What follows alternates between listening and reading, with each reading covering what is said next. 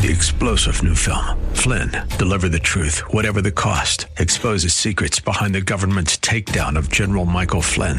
Flynn knew what the intel world had been up to. He ordered the first audit of the use of contractors. This set off alarm bells. He told the truth. He was the most dangerous person for Donald Trump to hire. They had to get rid of Flynn. Flynn, deliver the truth, whatever the cost. Available now. Watch it today. Go to salemnow.com. salemnow.com. In addition to taking care of one another inside the church, what if we developed a lifestyle of taking care of the most needy outside the walls of the church? How would that change the community and our city?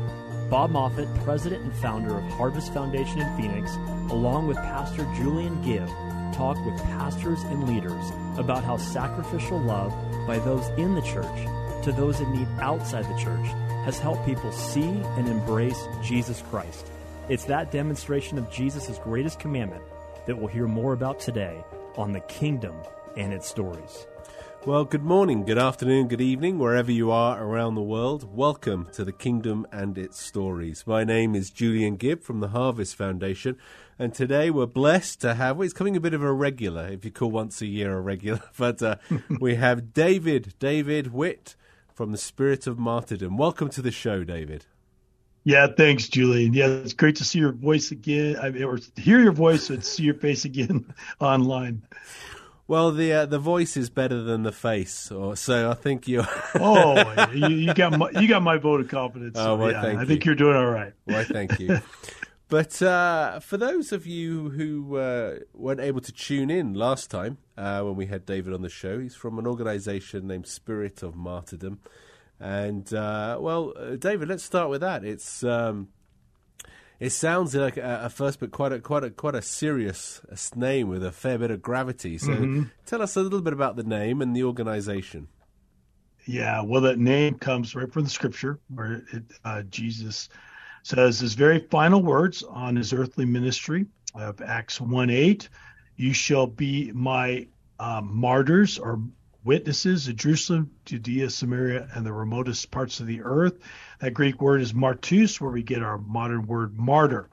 And so what our name took on was to really hopefully communicate and to serve the credible witness of Christ in those who are living by faith and not by fear, who are pouring their lives out, especially in persecuted and restricted areas of the world, and to bring honor to all those who have sacrificially been a clean witness of Christ through history too, the martyrs of Christ. And martyrdom is more than just those who died for Christ, it's those who have sacrificed for Christ, have persecuted.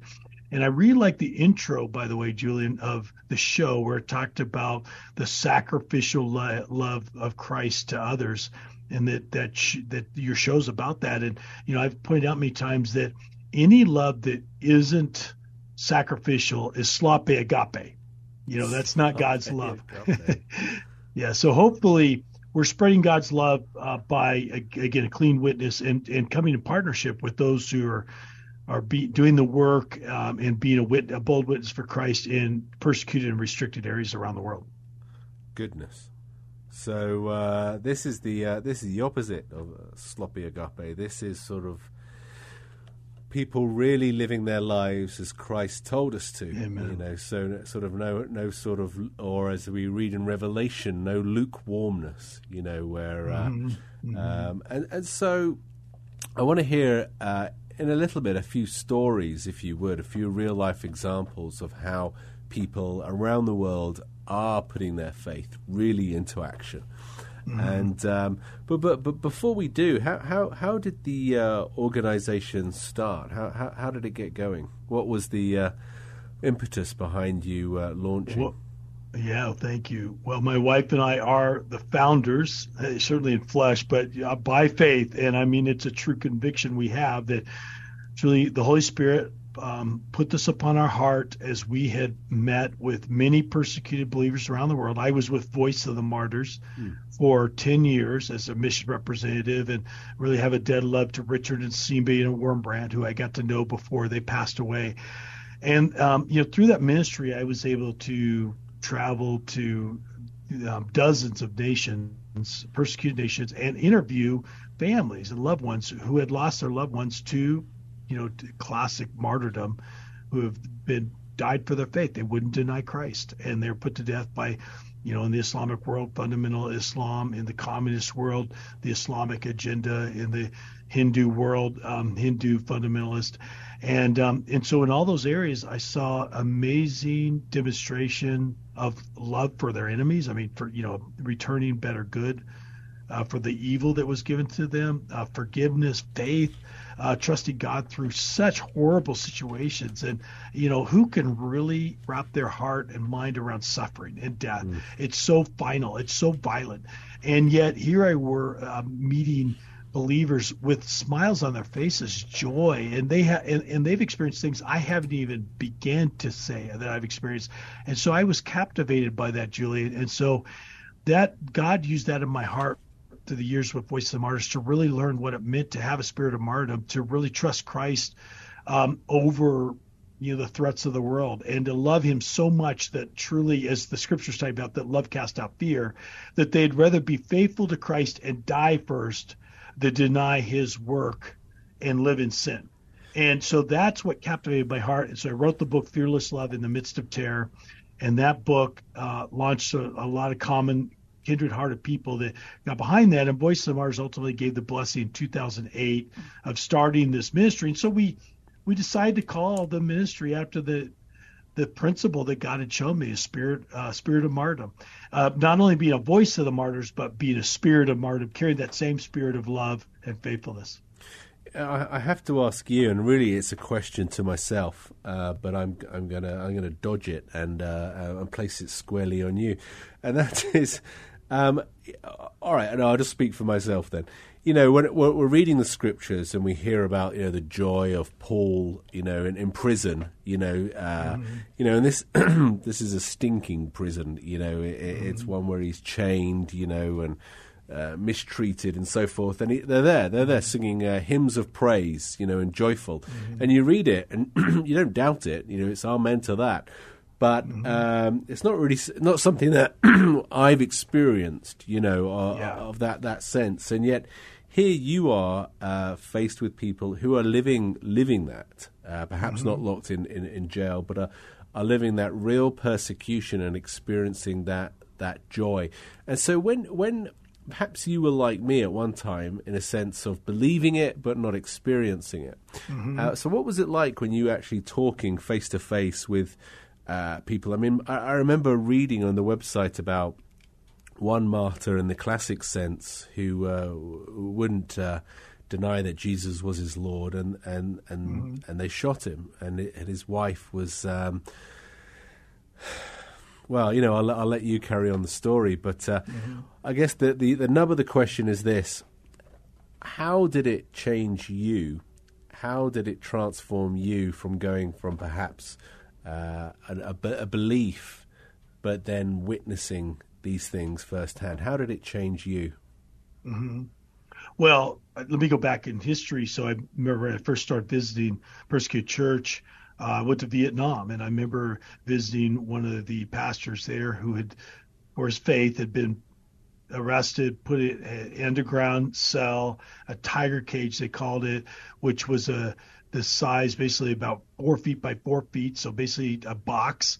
And they had his wrist and his neck chained in a stock, and his feet chained.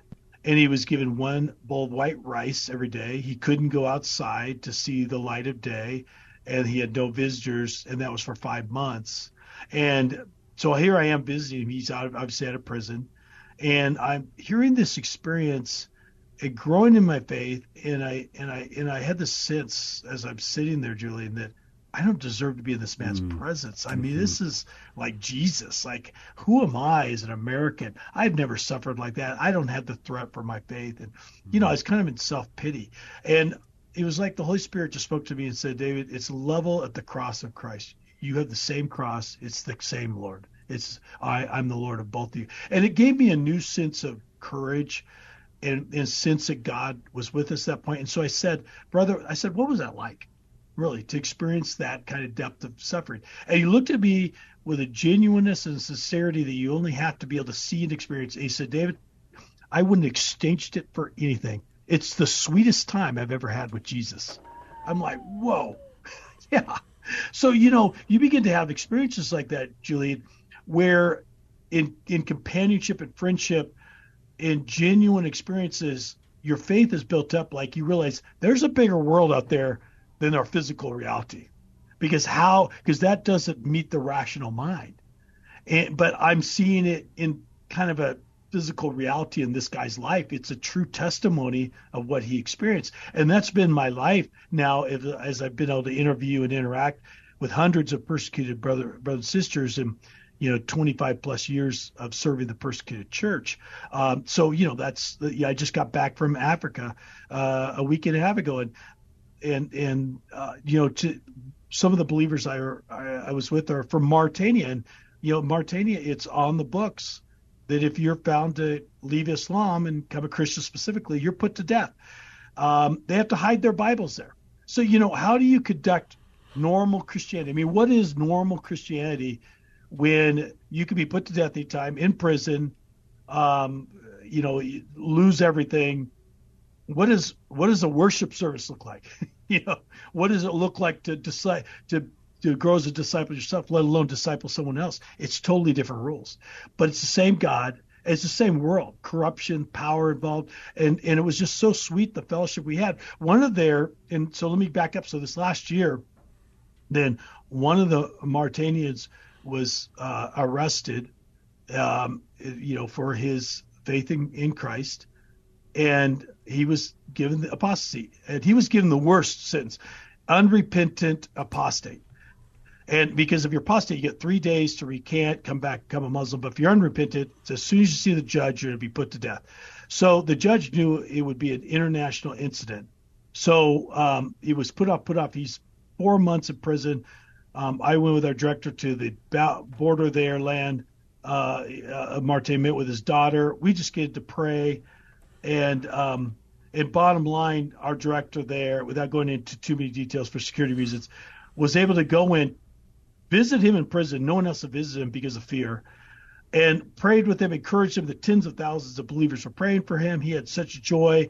And ultimately, with prayer and God's favor, able to negotiate the release of this Christian brother looking at death sentence, and he's free today because God has authority even over prisons in fundamental Islamic nations more than man. And it's an amazing story, and for security reasons, I can't go into all the details, but bottom line, here's a guy, and this is why I'm telling the story. So at the end, he was a witness the whole time in this prison, and God gave him favor from all the inmates and even the guards, and at the end, here's a guy that's trusting Christ.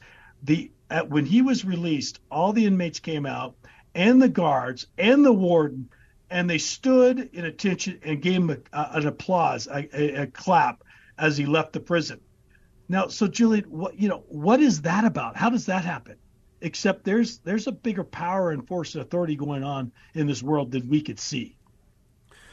I don't know what to say except to clear my throat. I mean, it's just, you're speaking clearly of a close connection with these Christians and the divine.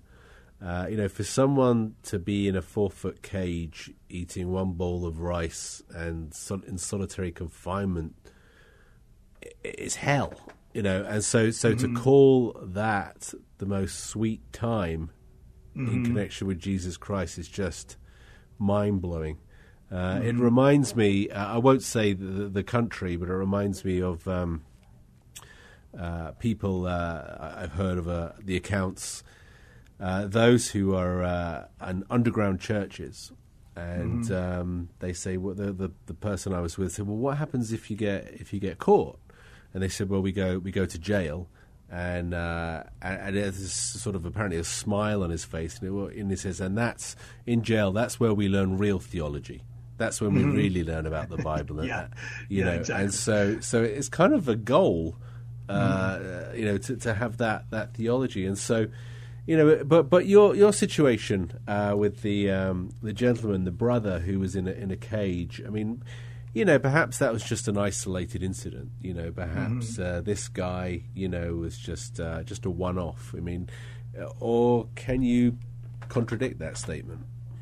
Yeah, well, and so that's this consistency we see through history of like people who's read Fox's Book of Martyrs and the Martyr's Mirror and some classic books in history, is that we see the consistency that God, he sustains, he strengthens his witnesses for Christ. I mean, it starts with Stephen, right? Stephen was being stoned. Instead of Stephen crying out, "Ow, I'm in pain, please don't." No, he says, while he's being stoned, he says, "I see the Jesus standing at the right hand of the Father."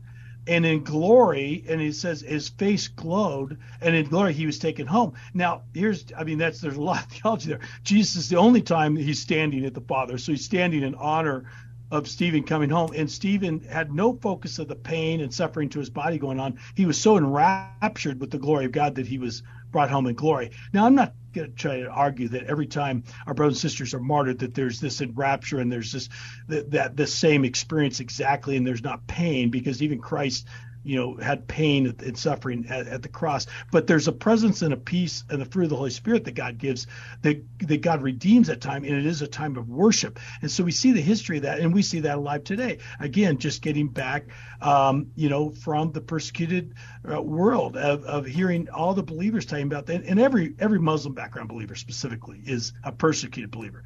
They've all suffered. They've all been threatened. They've been rejected for their families and their communities. And all these believers I was just with have communicated in one way or another how Christ was more valuable, and how they did not find love within Islam in that context, and how, but the body of Christ and the gospel is been better than all the persecution that they've experienced. That's the reality of God's word, and that's when our heart is clean before the Lord, we are now walking in a new realm that the world doesn't understand. For myself, I've always been somewhat embarrassed of my response, but also impressed of the serenity that is within these people. I've been speaking to some people, certainly not as many as you, but and there's just this certain serenity within them. There's certain stability and rock. So share with a little bit about us. How you as an organization help. I know you gave a sort of a brief introduction at the start, but what with boots on the ground, as it were, when the rubber hits the road, what is it that you actually do? Well, I love you actually just mentioned something I think that's key is, like, for instance, so many organizations do projects, and we're not actually technically project focused, we're people focused. So we've been able to identify what we would call true martyrs, true people who God has cleaned their heart and they're willing to literally die for the Lord. And so they're pouring themselves out at great risk and sacrifice. In fact, our mission purpose is internationally serving leaders who risk much for Jesus. And so we come beside them and build an intimate relationship with them. We know them. I'm in their houses. They're in mine. We see the fruit of the Holy Spirit. And so the practical side of it is they are in these regions of the world, like in India, and India is the 10th most persecuted nation on earth right now, that they are able to be led by the Holy Spirit, and they're leveraging leadership that's credible boots on the ground. And so they were able to take $100 US dollars and get the equivalent of $1,000 US. I mean, we get a dime on the dollar for their faithfulness. For instance, we give all tools. Everything we give is tools. It has to be multipliable. And so we give a bicycle to the church planters there in India. And we found that the average church planter, when they get a bicycle, they'll increase founding a church three more house churches within 12 months just with $100 bicycle, Julie.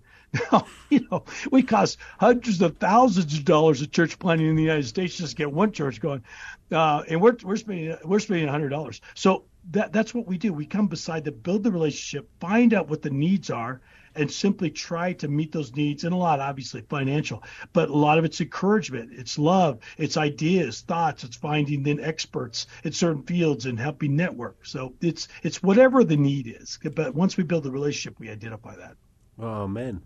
You know, I've been looking at your website, and it's some of the activities also you're involved with go beyond obviously the fellowship. You know, you're involved with agricultural outreach. You know, providing Bibles, and I love the micro businesses. You know, with the ladies and their sewing. The Lighthouse Sewing Centers. Yeah. So tell us a little before you do. I'm being prompted.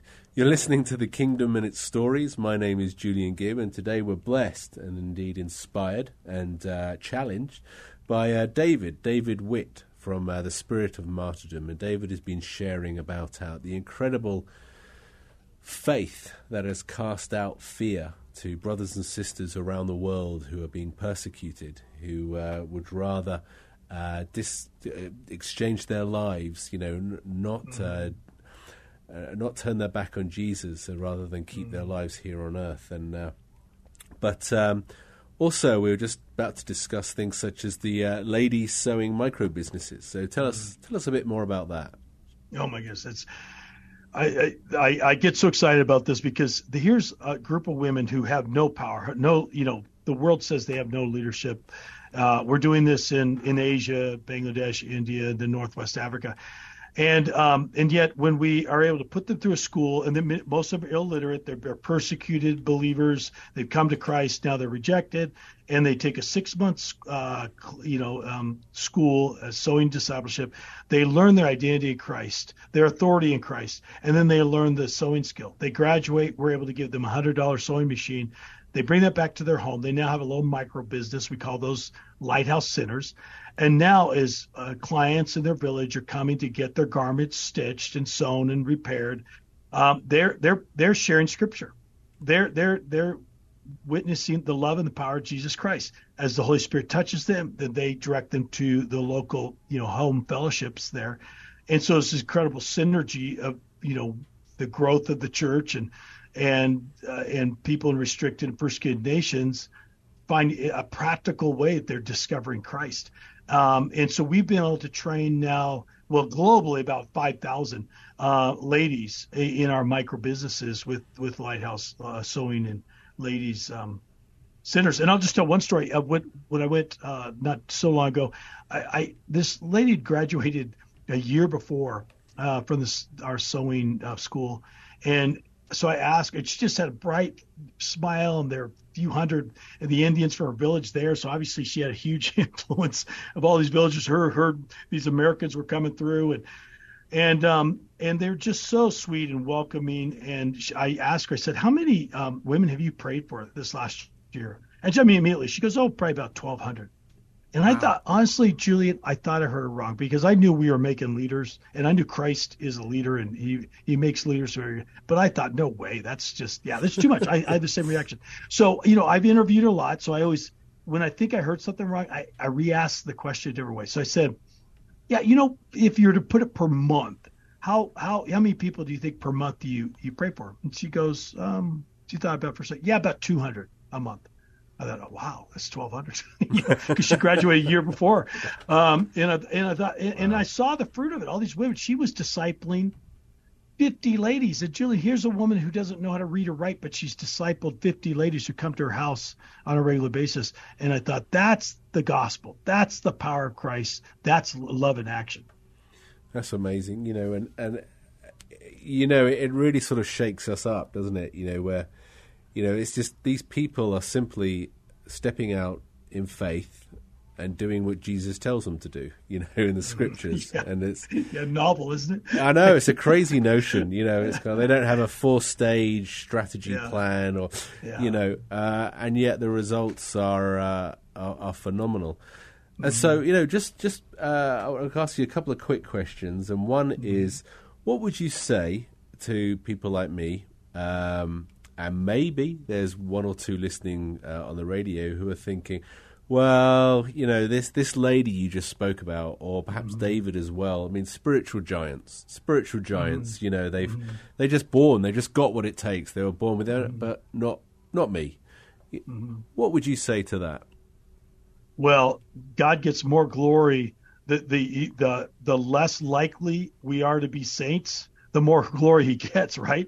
So I've been blessed with interviewing actual literal terrorists who have murdered Christians, have been persecutors, Saul's to Paul thing, and when I interview them, they're unbelievable in their zeal for the Lord and now what they're doing for the Lord. And literally they have murder on their hand, the murder of saints. So, when people think, well, not me, then how much more God's going to get glory? So maybe you're not a murderer, whatever, and haven't been even that radical of sins. But the plain fact that you don't think, yeah, me is, I think, gets God's attention because he loves doing the impossible.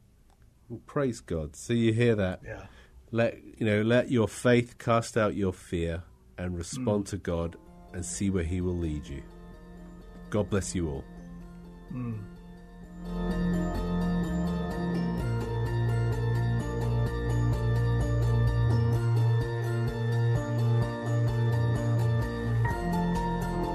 Jesus defines discipleship as come and follow me. Next Monday at 5:30 p.m. on Faith Talk 1360, we'll hear another testimonial from a leader demonstrating how they and the people of the church are sacrificially loving the needy and beginning to see real change in their communities. If you have a personal example of how you are being the hands and feet of Jesus with your neighbors, we'd love to hear from you. Enter your story at harvestfoundation.org. That's harvestfoundation.org on the Contact Us tab. You can also subscribe to the podcast on The Kingdom and Its Stories on Apple Podcasts and Spotify. 3-star General Michael J. Flynn, head of the Pentagon Intelligence Agency, knew all the government's dirty secrets. He was one of the most respected generals in the military. Flynn knew what the intel world had been up to. He understood its funding. He ordered the first audit of the use of contractors. This set off alarm bells. The explosive new documentary, Flynn, Deliver the Truth, Whatever the Cost, uncovers the facts behind this scandal. Flynn told the truth. He was the most dangerous person for Donald Trump to hire. I find out the worst enemy that I'm going to face in my life is right here in America. They took my assessment and they wanted me to change it. And I was like, I'm not changing it. They had to get rid of Flynn. With in-depth interviews, archival footage, and never-before-seen personal records of the man behind the headlines. I just felt like I was drowning. Flynn, Deliver the Truth, Whatever the Cost. Available now. Watch it today. Go to salemnow.com. salemnow.com.